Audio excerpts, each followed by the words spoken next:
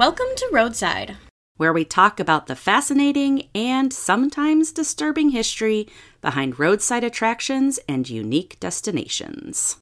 Hello. Hello, and welcome to I'm Roadside. Janica. My name is Abigail. Here we are. This is us. We are. Indeed it is. What's up with you, Mama? It has been just a crazy day. I'm exhausted. Actually, I've had an exhausting few days. I think Puppy is wearing me out. Yeah. Is he doing He's doing great. He's getting big. But he's a ball of energy. Oh, yeah. So definitely. Lick mats, walks, toys, whatever to keep him in. Anything. Yep. Yeah. Pretty much. I bet the boys play with him a lot, Christian's though. playing with him right now because I'm recording.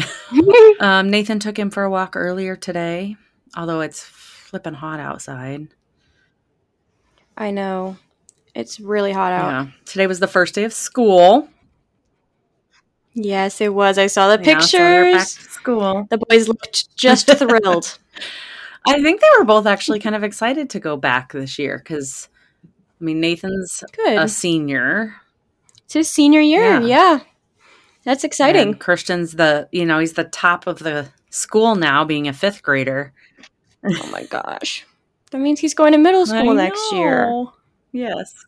That's not cool. I don't like that. He's the baby. I know, but he has to grow up sometime. So what's up with you? I know. Oh my gosh. I have worked almost 40 hours this week, and it was exhausting this past week. I picked up a bunch of extra shifts, and I made a pretty good amount of money, so that's okay, but it was just exhausting. My feet hurt, my back hurts. Gosh. I know. I came home from work, I guess, Saturday night, and I closed Saturday night, so I was there from 3 o'clock to 10:30, basically, on my feet the entire time. And I came home, and I collapsed on the couch, and I put my feet in Ryan's lap, and I said, rub my feet. It was exhausting. But I had off yesterday and today, so I'm a little bit more relaxed. And I am hosting a girls' night tonight at my house, so that'll be exciting. Nice. Yes. My girlfriends just went back to class, so today was their first day too. So I'm gonna have coloring books and snacks and anything they may need. Because I'm not going back to school. I'm not doing shit. I thought you were gonna go back. I have decided I cannot go back until I actually find out what I want to do with my life. Okay. Because if I go back and I still have no clue, I feel like I'm just going to waste my time and my money, because I left college doing health science. Right. I never wanted to do anything with health science. I don't know why I chose that. It was whatever, but I just want to make sure that I actually know what I'm doing this time around. Yeah. Because I feel like if I don't, I'm just going to mess it up again. You could just get a generic bachelor's degree. Sometimes it doesn't even matter if it's in your field. Yeah, I know. So, I don't know. I will eventually. Well, of course, that's your decision. Just as an adult who went to school after children, it gets harder. So, I don't want to. I would like to do it before I have children, because I don't want to do that. Not fun. Yeah, seeing how you did it, I don't know how you did it, because that had to have been really freaking hard. It was. Yeah. But it's also going to be quite a while before any children enter my life, so. Well, I have just a little shout out that I want to give before we get into our show here. Ooh, yes, shout out to my friend Kim, who recently went on a road trip with her husband. And Her husband's name is Tony, and she posted pictures of him sleeping in the car, to which someone asked if he was snoring. And Kim's response was, yes, he was, but I was listening to one of my favorite podcasts by Janica. Shout out to Roadside Podcast. Aww. So hi, Kim. Thanks. I feel so Thanks special. for listening to us, and hope you were able to drown out all that snoring. Yeah, I know. Men. And they're snoring. I don't know that I've ever dated anybody that didn't snore. Like, do all men snore? Ryan snores. Yeah. Did your previous demon boyfriend snore? No. Huh. He did not. That's what was wrong with him, probably. But the one that I dated in between them did snore. So I don't know. But Ryan doesn't snore very loud. Good. Usually it doesn't even wake me up anymore. Oh, that's good. Unless he's grinding his teeth in his sleep, which he does do sometimes, and that will wake me up. Yeah. That's why I have earplugs. Yeah, me too, but not for that reason. Yeah. All right. Yeah. So alrighty, let's get into it. Today, we have another guest for you guys. Yay, I love having guests. Yeah, so we recorded with him a couple days ago. His name's Floyd Wills. He wrote a book. Hey, Shout out to Floyd. And the book is called The Red-Haired Giants of Lovelock Cave and Other Ancient Mysteries. And when I was in contact with him about what we were going to talk about, I said, Lovelock Cave sounds great. Let's talk about that. And so we did talk about Lovelock Cave a lot. We went kind of on... Which was fascinating. We went on so many different tangents, though. Oh, yeah.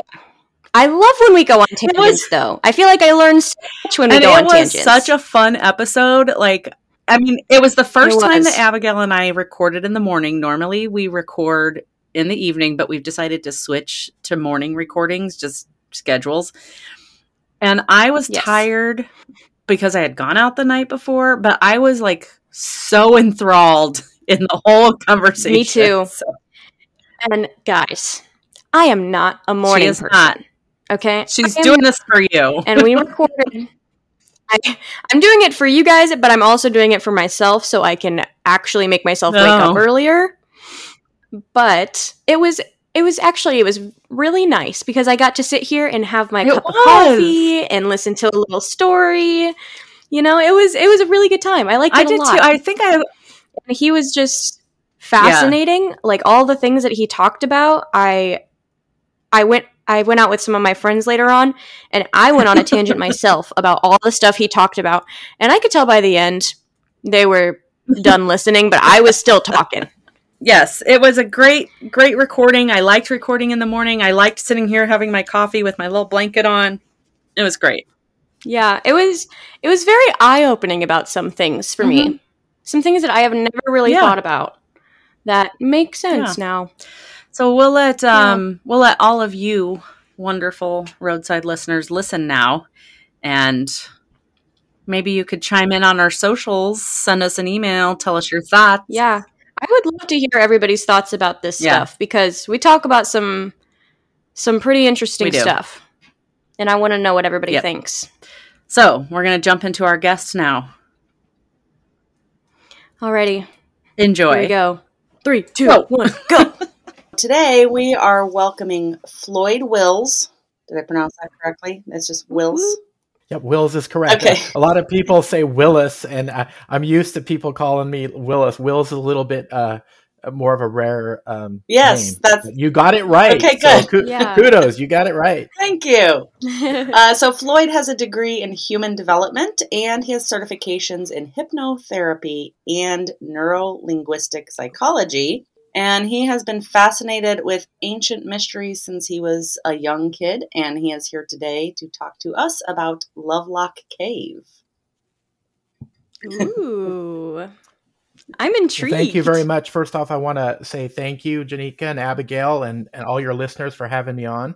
And I think we're going to have a very interesting and fun conversation about red-haired giants, and perhaps want to traverse down other rabbit holes. We can do that because my book covers a lot of other areas besides giants. So Yeah. whatever direction you want to go, whatever rabbit hole you want to go down, I'm down for it.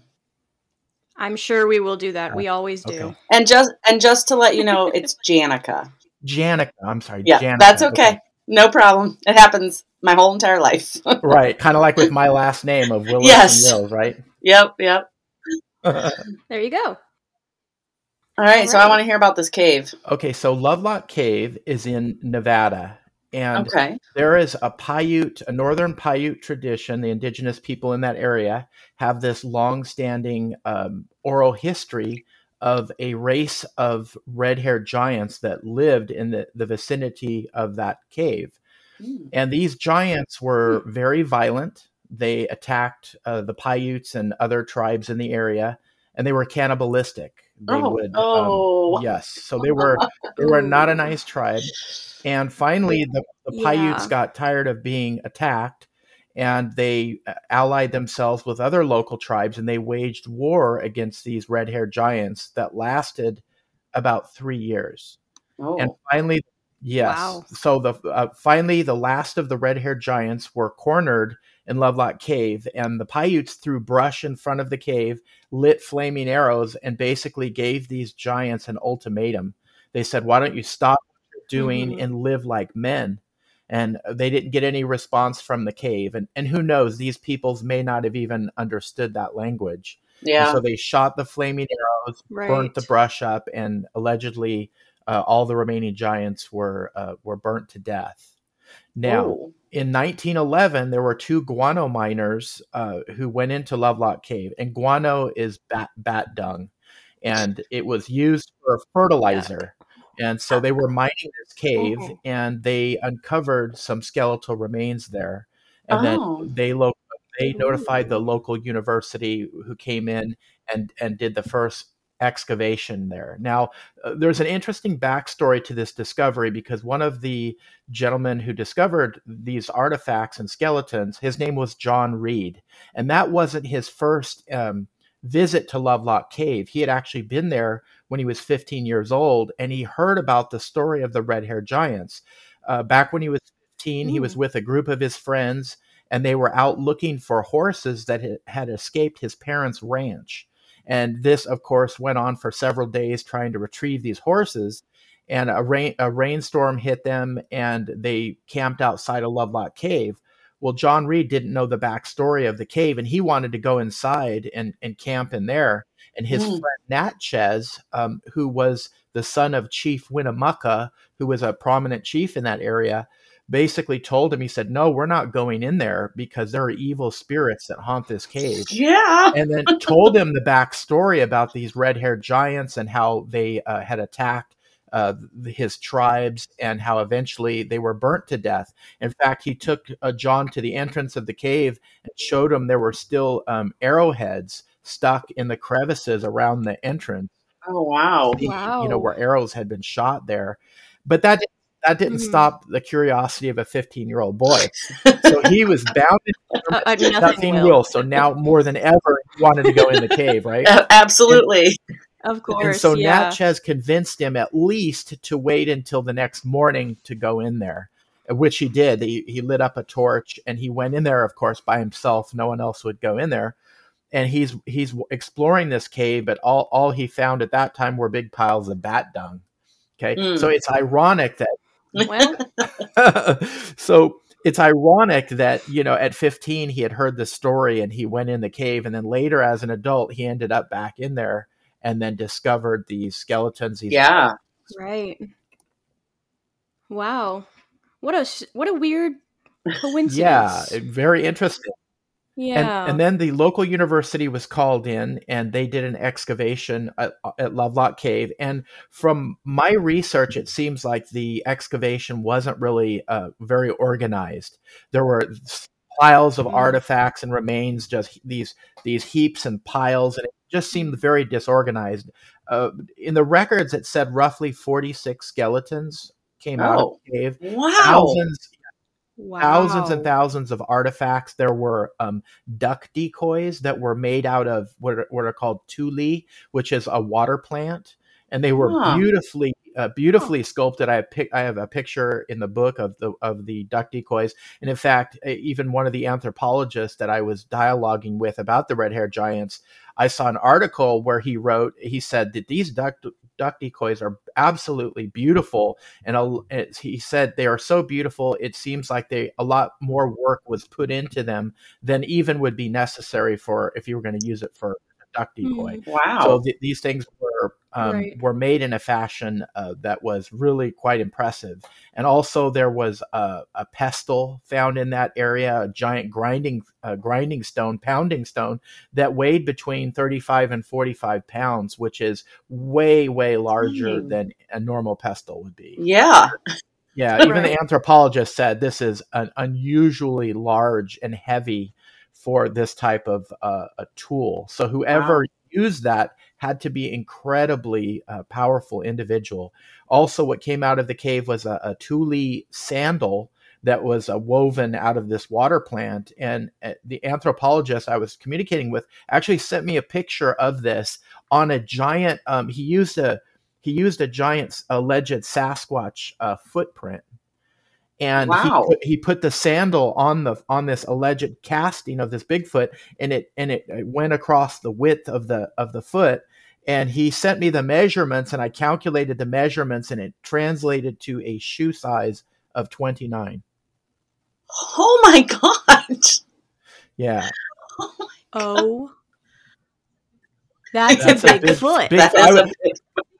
It's a big foot. So I immediately started looking at like all the records of all these professional basketball players and shoe sizes. Yes, I could not find anything in comparison. Like, what was the largest shoe size you actually found? Because I'm trying to imagine it in my head. Yeah, it was like maybe a 20. Maybe it was a 24. Oh my God! This is a 20. This is a 29. Wow! So it was, but that's literally a big foot. Yeah, absolutely. A big foot. There was another interesting item that came out of there. It was a giant stone, and it had 365 notches on it. It was like a conical stone, and it almost looked like it was some type of calendar. Oh, cool. Yeah, it was some type of calendar. Just a lot of different interesting artifacts came out of there. Now, the skeletons disappeared. The artifacts were distributed to a number of different museums. Now, this is where the story gets really interesting, because when I was going through the archaeological records of the first excavation, it said the largest of the mummies that was found in Lovelock Cave was given to a fraternal lodge to be boiled and used for initiation purposes. Oh, God, why? Question. And I start to kind of get into that in the book. Okay. I was like, okay, so the skeletons disappear, so the public can't see them, but yet the largest of these mummies, which in the archaeological records was like maybe close to 7 feet, maybe 6'7", 6'8", something like that. Yeah. That is donated to a fraternal lodge, and I'm like, this is getting weirder and weirder. Yeah. Just like some random. Well, there's more to it than that. So I started doing a little investigation into it, and I contacted the historical society in that area, and I asked them. I said, okay, in the early 1900s, what fraternal lodges were in this area? And they gave me two. They said there was an organization called the Knights Pythias, which is a fraternal organization, and then there's a Freemasonic lodge that was there, and it is still there to this day. They still have a Freemason lodge there. So I started doing some research on both those organizations to see if there was any records of human remains being used in any of their rituals, because in a lot of these fraternal societies, and when you advance to different degrees or levels, you have to go through some type of initiation to do that. Right. So I did find a little bit of information on the Knights Pythias, and there was a ritual where they did, there was a skeleton. There was a skeleton involved in the ritual. However, when I looked into the Freemasons, I found a lot more information on human remains being used in some of their rituals. In fact, fairly recent accounts in Australia where the Freemasons got in trouble because there were workmen renovating some of these Masonic lodges, and they saw actual human skulls in the lodge, and so they filed a police report. They're like, these are real skulls. I mean, I would. Yeah. It's like, have this investigated, and so investigation was done, and come to find out that those skulls were indeed real human skulls, and they were Aboriginal skulls. They were ancient Aboriginal skulls. So these Freemasons in Australia, they were using ancient Aboriginal bones in their rituals. And when the police were interrogating them about that, they're basically, what they said is, oh yeah, we use these human remains to teach our initiates, our members, the importance of time and how fleeting time is, and how to use their time wisely. And I'm going, huh? So you're using. I feel like there's a lot of ways. There's a lot of ways you could do that without using real human skulls. Yeah. Right. Like, that was someone who was living. Yeah. I don't want my skull being used that way in hundreds of years. Absolutely not. Well, no. and this is really interesting, because I also, when I was doing my research on these fraternal lodges, back in the early days, like in the 1800s, early 1900s, they would actually encourage their members to donate their bodies after they died to the lodge. Oh, wow! So they can use, I guess, some of the bones in these rituals. So that seems a little culty to me. Yes, it does. Yes, it does. Very culty. Indeed. So the other skull, all the other mummies disappeared. However, there was a museum in the area called Humboldt Museum, just a little museum, and allegedly there were a few skulls that came out of Lovelock Cave that somehow ended up in this museum. And they would keep them in the basement. They wouldn't put them on public display. So if you wanted to see the skulls, you had to ask the curator, and they would take you down there, and they'd open up these cupboards to look at these skulls. So I thought, well, this is strange. Well, they had these skulls for all these decades, and why were they never put on public display? Why were they kept in the cupboards? Yeah. And so I contacted the museum and inquired about the skulls to see if they were still there. And they told me, no, they're not here anymore. We repatriated those back to the native tribes. Back in the 1990s, there was a law passed called NAGPRA. I think it was the Native Americans Graves and Repatriation Act. And basically the law said to these museums, if you have Native American remains on display, you needed to remove those and repatriate those and give them back to the tribes that would, claim them as their ancestors. Yeah, good. And so that's what. That's absolutely fair, it's fair. And so that's what the museum was telling me. And they also said, this was by email communication, and they also said, well, we never put them on display because of the political climate, and we wouldn't want our funding to get taken away. And I thought, okay, well, that kind of makes sense. I mean, in the past, 10 years, I can understand that, but these skulls had been there for decades and decades, long before all the political stuff. Yeah. And they were still in the basement. Yeah. Why weren't they ever put on display? So I felt like they were kind of giving me the runaround. And another thing is, I was thinking, if the native peoples did think these skulls came out of Lovelock Cave and they were these red-haired giants, why on earth would these tribes even want the skulls back of a tribe that cannibalized their ancestors? Right. Yeah. That is so it's a good point. And the fact that one kid said there's evil spirits in that cave. They knew about it. There's got to be evil spirits attached to the Absolutely. skulls. I mean, you may get here, but I'm just thinking, well, maybe they wanted them back so that they could perform a ritual in order to get rid of evil spirits. I never thought of it that angle, but that's very true. Maybe they did a ritual. Maybe they destroyed the skulls. Yeah, maybe they destroyed. That's a possibility. That's a distinct possibility. What's interesting is, so these skulls disappeared. However, I did obtain some photographs of the skulls that were once there. A gentleman by the name of M.K. Davis provided me with a photograph that a gentleman named Don Monroe took of these skulls probably 40 or 50 years ago. And in my book, there's a picture of this. It's a massive, massive skull, giant skull. And what's interesting is in the upper row of teeth, it has extra teeth. The medical term is called supernumerary teeth. It's not quite an extra full set of teeth, but you'll see extra teeth. Wow. And I found this very interesting because in a lot of the old reports that I was going through, newspaper articles on giant skeleton discoveries, they reference times where these skeletons are found and they have they call them a double set of teeth. Wow. Particularly in the upper row of teeth. And I thought, well, that's really interesting. I wonder if that's some kind of genetic trait of these giants. And then going back to the Bible, there is a reference in the Bible of when David and his mighty men were fighting this tribe of giants. They reference one giant in particular that had a double row of teeth and had six digits on each hand. Wow. Wow.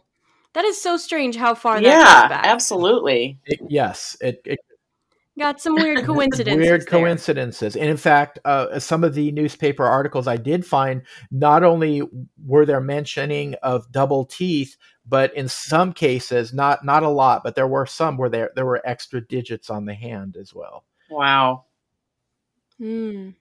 Six finger, they call it polydactyly, I think is the medical term for that. And some people still have that to this day. It's very rare. It is very rare, but I did, when I was doing my research, I did find a tribe in South America, the Wairani tribe. It's this particular tribe that there's high incidences of the double rows of teeth and the 6 digits on the hands. Wow. Now, they're not giants, but they do have those traits. And that tribe is particularly violent. There is a lot of tribal warfare that goes on even to this day. And many of the men in that society are killed because of tribal warfare. And I thought, wow, this is interesting. They got the double row of teeth, the extra digits, and they're very, there's a lot of violence in that society. So like a lot of the traits of the giants. Yeah, exactly. Interesting. Yes. And not only seems like a connection. Yeah, there could very well be. And on that photo that I was referencing with the giant skull with the extra teeth, there's also a little patch of hair that was still attached to the skull, and it was of a reddish color. Wow. That's so crazy that like some hair remains still. Well, yes, some of these skeletons and mummies, the hair is still there. I talk about the elongated skull people of Peru. I don't know how familiar you are with those giant skulls that look really long. They look like they're cone heads out of South America. Really? Yes, I have. I think I've seen some Yeah, pictures. some of them look almost alien. They don't even look like Homo sapiens because their heads are so elongated. Now, many societies have practiced what is called cranial deformation, where when the child is as a baby, they would take maybe like a board and they would put it behind their head, and then they would maybe tie a rope around it, and then so the head would grow into a long elongated fashion. And a lot of societies did practice that. The Native Americans did in ancient Sumeria.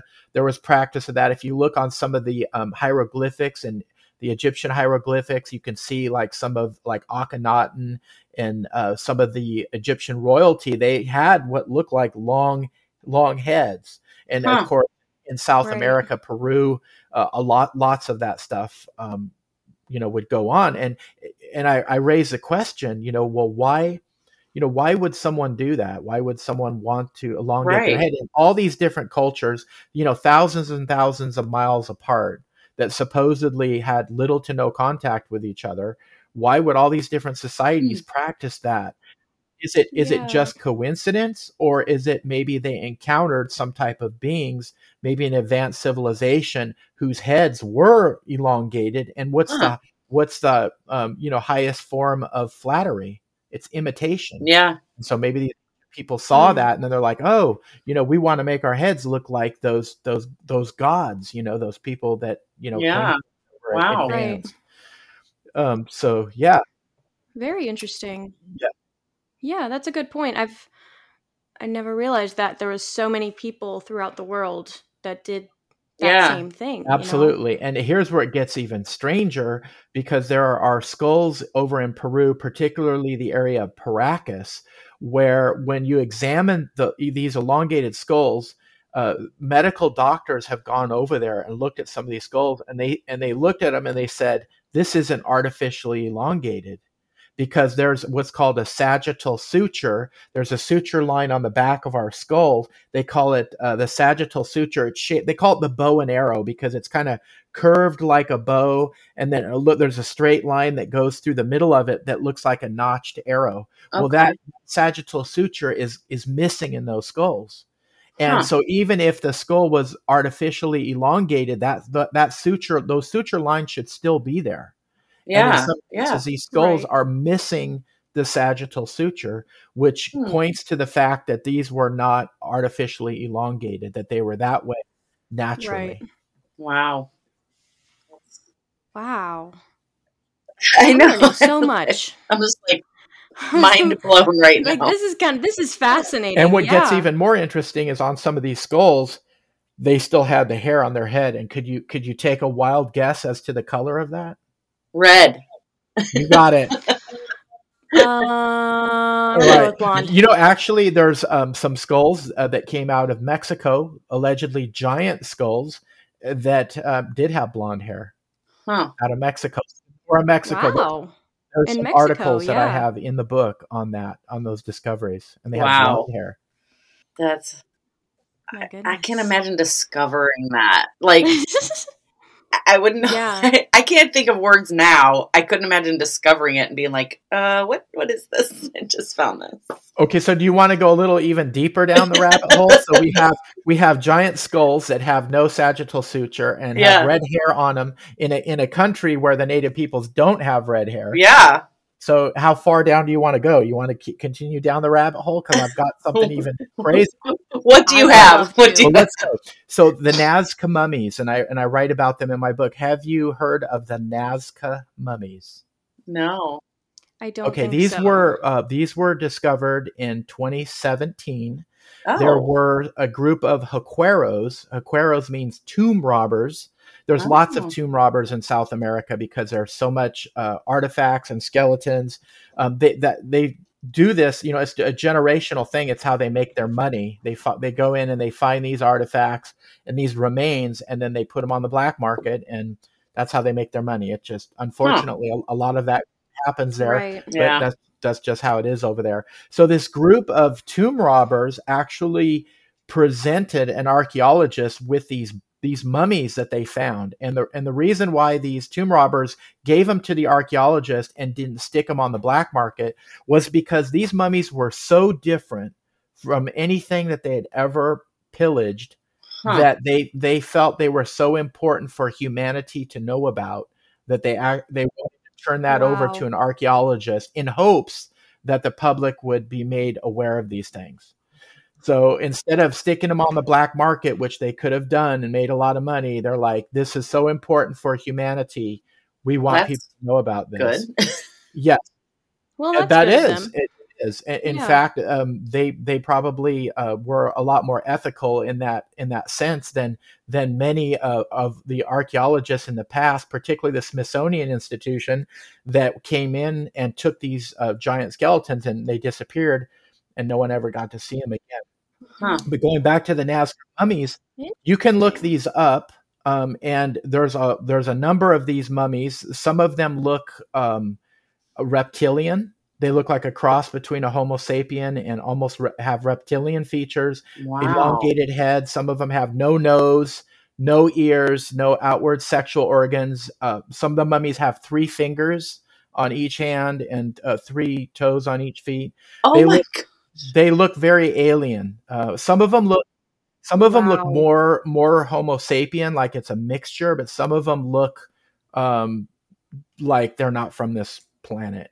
Wow. And what's crazy about this is that these have been studied since 2017. They've had doctors doing tests on them, bone scans, DNA analysis, and they have not found any evidence of any kind of fraud, as if some of these ancient peoples took, animal bones and human bones and tried to create some of these things, right?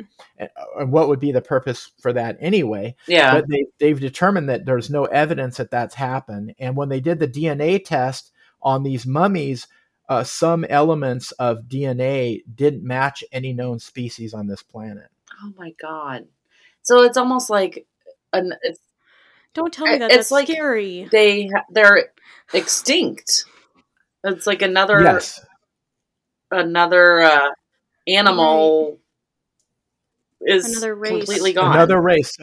So there's a few possibilities, and I don't say it's this or that. I just present the evidence that I compiled and let the reader make their own decision. So one track is that these were extraterrestrial beings that came here and they interbred with humans, and so that's why some of these mummies look like a hybrid.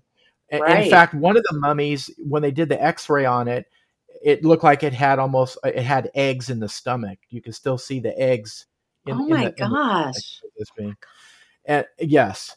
And so that's a possibility. Where did these things come from? Somewhere else, another planet, another dimension, and have interaction? It could be possible. Or could they have always been here? And, like you had mentioned, it was just an undiscovered species that existed. And this is the first time that we found them. So they could very well be from the Earth. That is just, wow. Wow. That is, I'm speechless. I don't know what to say. And I'm going to have to look those up. Those mummies, and there's an institute over in Peru called the Inacari Institute. And I got permission from them when I told them I was writing a book and I would like to have a chapter on those mummies. And I got permission from them to include a lot of photographs of those mummies, one of which includes a hand with 3 long fingers, and it has an X-ray, and you could see there's a metal implant inside the hand. There's some type of a metal implant. These things are thousands of years old, mind you. It's not like 100 years or a couple hundred, over 1,000 years old. And they gave me permission to include some of their DNA test results on the mummies and photographs. So I just leave it up to the readers and those that are interested to look into that story, because I think as far as archaeology goes, I think this is one of the biggest discoveries, I think, of all time. Yeah. And I'm very surprised that it hasn't got more attention or traction. Yeah, I mean, this is the first time I've ever heard of it. So yeah. Right. Yeah. And that institute that has the mummies have been attacked viciously by a lot of archaeologists that were basically saying, it's a desecration of the indigenous peoples there, and these are just mixtures of animal bones and human bones, and these are all fraudulent.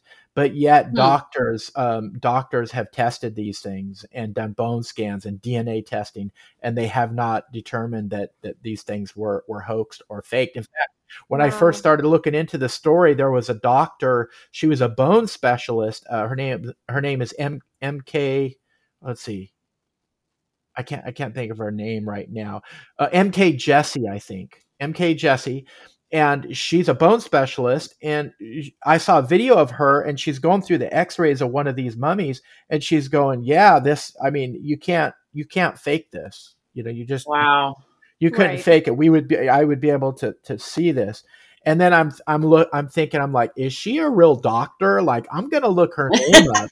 And I looked up her name and found the hospital where she worked, and she's like a top-notch specialist.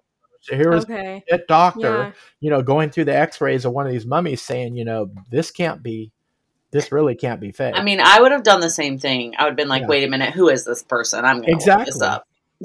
Especially, with all the hoaxes and the frauds.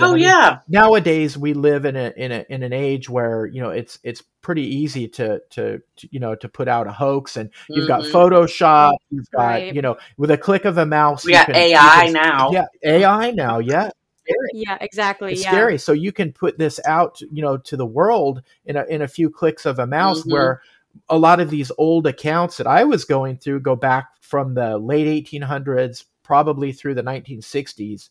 And this was back before like internet, even back before phones. And I'm looking at these articles throughout North America, and a lot of these anomalies that they were talking about in one article, I would find them in other articles. So there were consistencies like the double rows of teeth, massive jaw bones, protruding brow ridges, in some cases 6 digits on each hand. So there were these little strange consistencies, and that led credence to me like, hey, a lot of these seem to be very, very credible. Yeah. Wow. Yeah. So I have a question, and this is going a little bit off topic. Sure. But what are your thoughts on the government recently coming out to say they have non-human remains? Yeah, that's a very great question. My opinion is I do believe. Well, first off, I'd like to state I do believe in extraterrestrial life. I do believe there are other advanced civilizations out there. I do believe that they have interacted on our planet, going back, thousands and thousands of years. So I believe that our government does have some extraterrestrial technology, probably bodies as well. However, this recent revealing of this after all these decades of denial, it really raised red flags to me, because of this. There was a scientist. He was a German scientist, Werner von Braun. I don't know if you're familiar with him. He was one of the Nazis. He was one of the Nazis' top scientists. And in fact, after World War II, our government brought a lot of these Nazi scientists to the United States to work for NASA. Werner von Braun was one of these scientists, and he died back, I think it was in the early 1980s. But before he died, his assistant would record a lot of what he was saying and his presentations. And he personally told her a number of times. He said, as he was dying, he had cancer. He said, "Be aware." He said, "Beware." He said, "The New World Order," and he used the name New World Order, is going to use a great deception, and they're going to claim that we're going to be invaded by aliens, and they're going to use that to manipulate the populations of the planet. Interesting. It is a little bit of a red flag to me to like deny, and then all of a sudden, you look at the timing with everything that's gone on especially in the past 3 years, and you look at the timing now. Why all of a sudden, are they talking about this? There's, tyrants throughout the ages have used what's called the Hegelian dialectic, or better known as problem, reaction, solution. So these tyrants create a problem. They create a problem, but they disguise it, and they'll blame something else, and they'll get a reaction from the problem that they created. And the reaction is usually fear-based. Yeah. And when people are afraid, they're scared, they don't think with the prefrontal cortex. They don't use logic. They're acting on their instincts. Yeah. And so you have the person that created the problem, they get the fear, and then they come along, the same people that created the problem, they come along with the solution, right? And the solution is whatever manipulation they want to use to control the people. So they basically orchestrate this whole chain of events. It's called problem, reaction, solution. Yeah. And I really believe with the revelation of this alien technology and these alien bodies, I think it's being used as a way to create fear in people in order to set us up potentially to be manipulated. What I found interesting was the lack of surprise, I guess, because so many people were just like, yeah, we already knew that. Like, yes, we knew you've been hiding it for so long. We understand it's here. So, But yeah, going back to your question, Abigail, yes, I think this is being used as a way to manipulate the people, because we've whether known the about government this, wants to the admit it or public's known not. about this for a long time, and why all of a sudden why are they pushing it now? Why are they pushing it now? It's to keep people in a constant state of fear. And when they are talking about this, I had a friend that called me up, and she said she said, Floyd, I was just watching Fox News and it was just like you were talking about. Wow. It seemed like they were talking about almost like an alien invasion, is coming up. The way they were talking. Oh yeah. Yeah. I didn't watch any of the news stuff. I didn't know that was going on. I literally just saw clips of it on like TikTok, which is not very reliable, obviously. So I need to go and like watch the actual interview. But I'm kind of shocked that there's not more like response. Yeah. From the public that's about it. How I felt. Hardly heard anybody talk about everybody that I've talked to, that I've seen talk about it, is just like, yeah, we already knew that. Yeah. Like, that's it. Thanks for telling us. Like, it was just a very lackluster response. But to your point, Floyd, why is the government saying it now? Right. Like, you got to look at the timing. There. Right. You got to look at the timing, right? Mm-hmm. So we've had this virus that's been going on for 3 years, and a lot of people have different opinions on that. Right. You don't want to get me going on my soapbox on that. But you have that. You've got the threat now. The threat of climate change, right, and all the stuff that goes with that. Yeah. We've got the alien invasion stuff. We've got the close to World War III in Ukraine, between Russia and Ukraine. We got stuff going on with China. Mm-hmm. So it seems like there's plan A, B, C, right. D, E. And then an right? election next year. An election next year, right? A a lot of people are watching now. And a lot of people are watching and going, as we get closer to the election, is there going to be some big event that's going to throw everything off? Got a point. And and is it going to be all mail-in ballot stuff? Are they going to shut everything down, maybe through another pandemic or some other major event, and that's going to disrupt our entire election? culture again. Yeah. We're like living in an apocalypse. Apocalypse. Yeah, you know what apocalypse? Yeah, apocalypse is like an unveiling. An unveiling, a revelation. And, going back to the Bible, if you've ever read through Revelation, it's almost like it's like the pages are right out of the Bible that are happening now. Wow. Whether you're a believer or not, just objectively looking at what's talked about in Revelation. Right, all the plagues and such.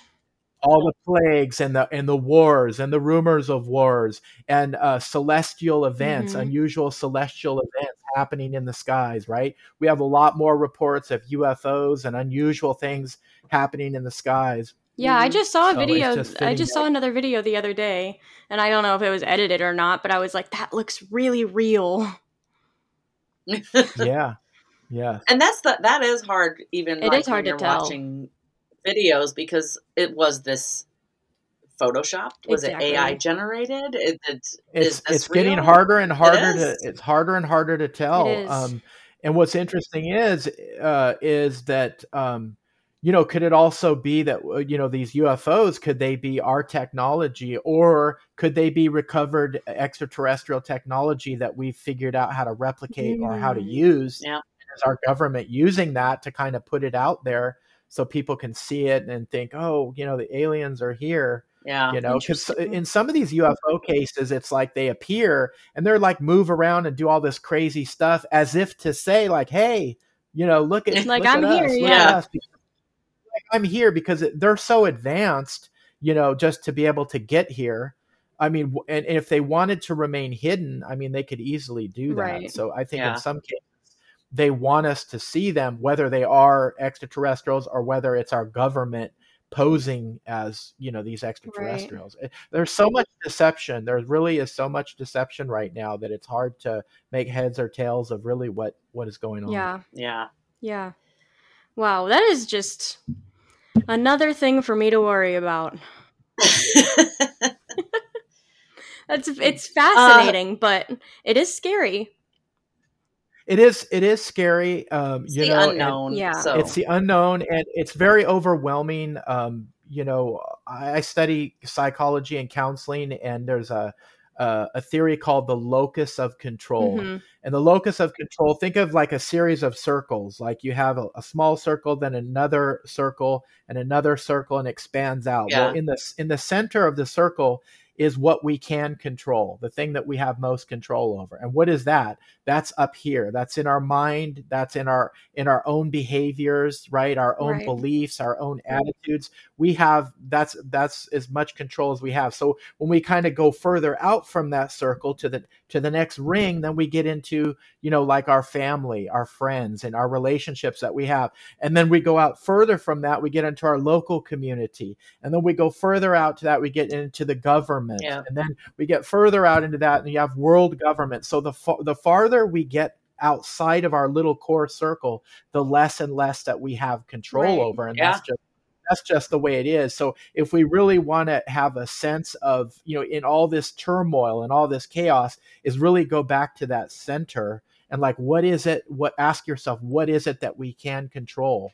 Right? I can control my attitude. I can control my beliefs. Mm-hmm. I could have influence on those close to me and maybe even in my community, and kind of put our focus on doing good, doing positive in those little circles that we can control. Because all that other stuff, we can't. It's just beyond beyond our reach. Right.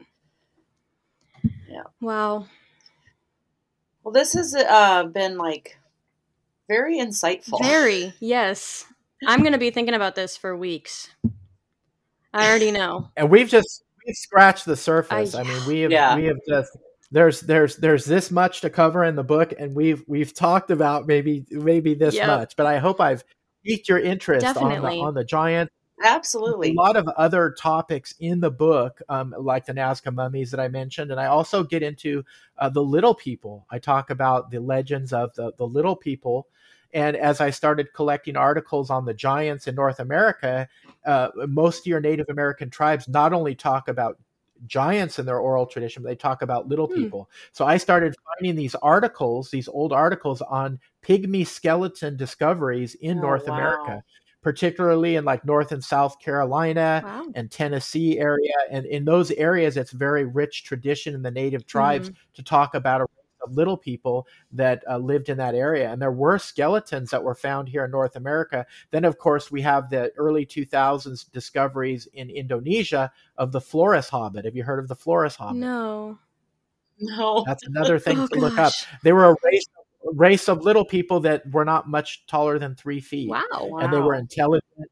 They knew how to, they made projectile points and tools, and they knew how to make fire.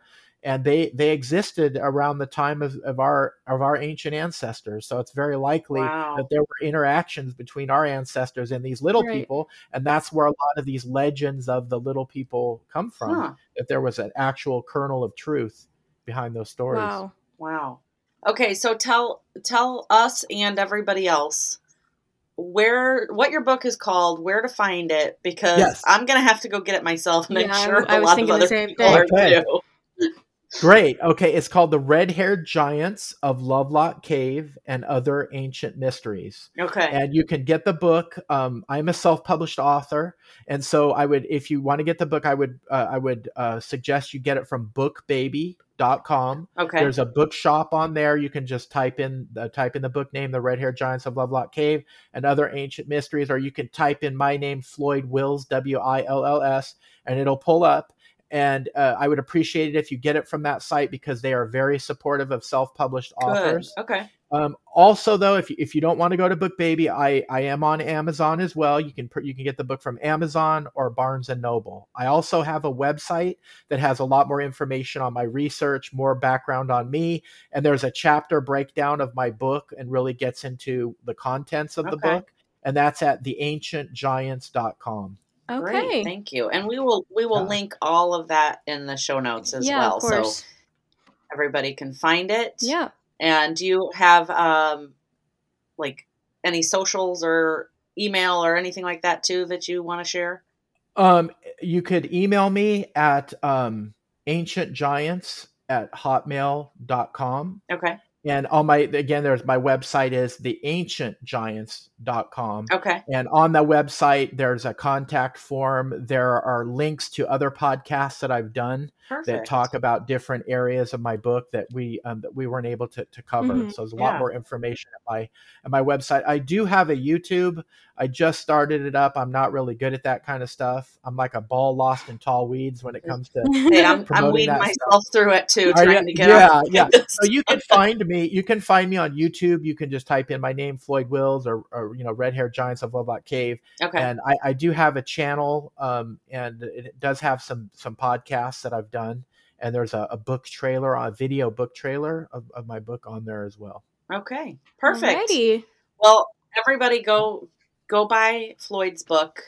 Listen to all the podcasts because I'm so fascinated. Yes, right now. Me too.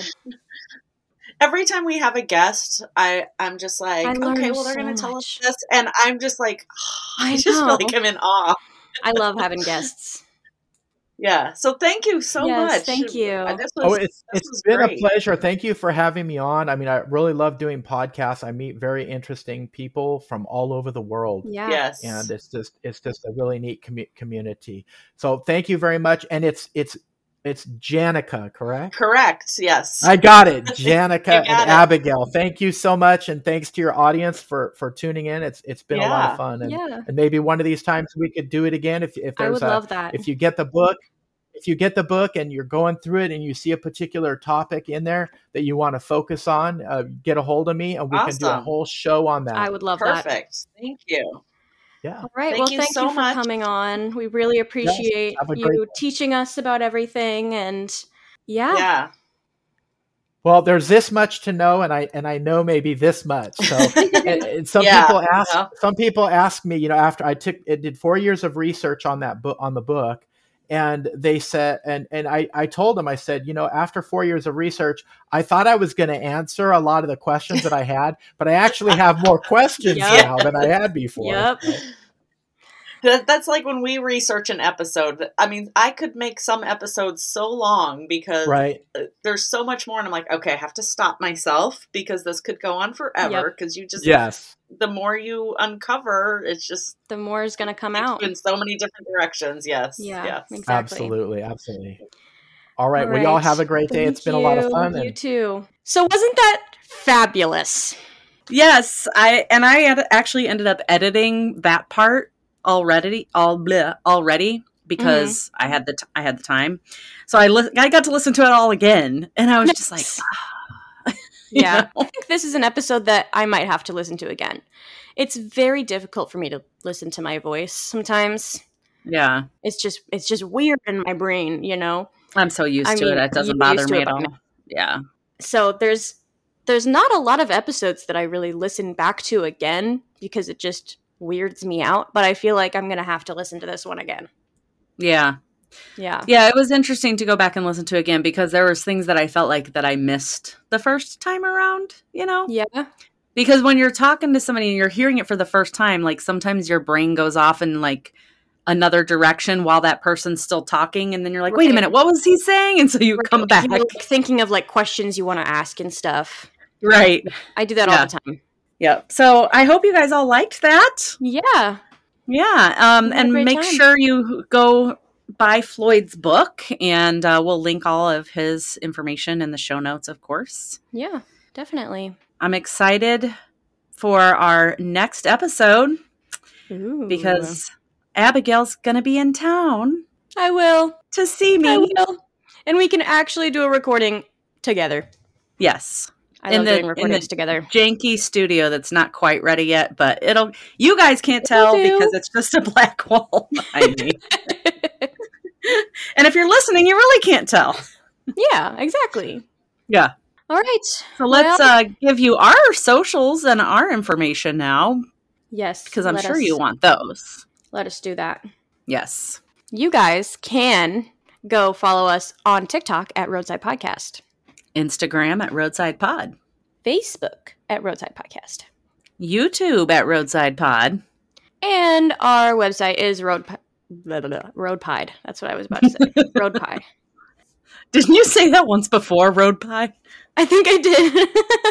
You did. Road Pie. We should get that on a shirt with like a picture of pie. I think you said the exact same thing when we did it before. I would wear the heck out of that shirt, okay? Okay. I wear it every day. Road Pie. Road Pie. I want stickers for my water bottle. I did put out a new sticker that says "Just don't kill people" if you guys want it. I finally did that. It's really cute. Yeah. Yeah. Anyways, our website is roadsidepodcast.com, not It road is. pie. You can also email us at roadsidepod@gmail.com. Yeah. And now all of our merch is on my Etsy page, which you can get to from our website. You can also go to patreon.com/roadside and become a patron and get our bonus episodes. Shout out to the patrons. Yes. And also, I would love to give a big shout out to Floyd, who was fantabulous to talk to. Yes. And I would love to talk to him again sometime. Agreed. Thanks, Floyd, for joining us. Floyd. Yes, yeah, definitely. It was a good time. I like having guests. It's fun. I love having guests. Yeah. I feel like there's only so much that I can learn on my own. But when we have guests who have done enough research to put into a book, they really know their shit. Yeah. Yeah, they do. Exactly, because we take basically a week to study for something that we're talking about. These people have taken months or years and devoted so much time to it. So just listening to him just talk about all these different things, just yeah, you know. I know. Guests always amaze me. Yeah. All right. Thank you all for listening. We love you. Mwah. Love you all. And keep finding the thrill in the mysterious. Bye. Goodbye.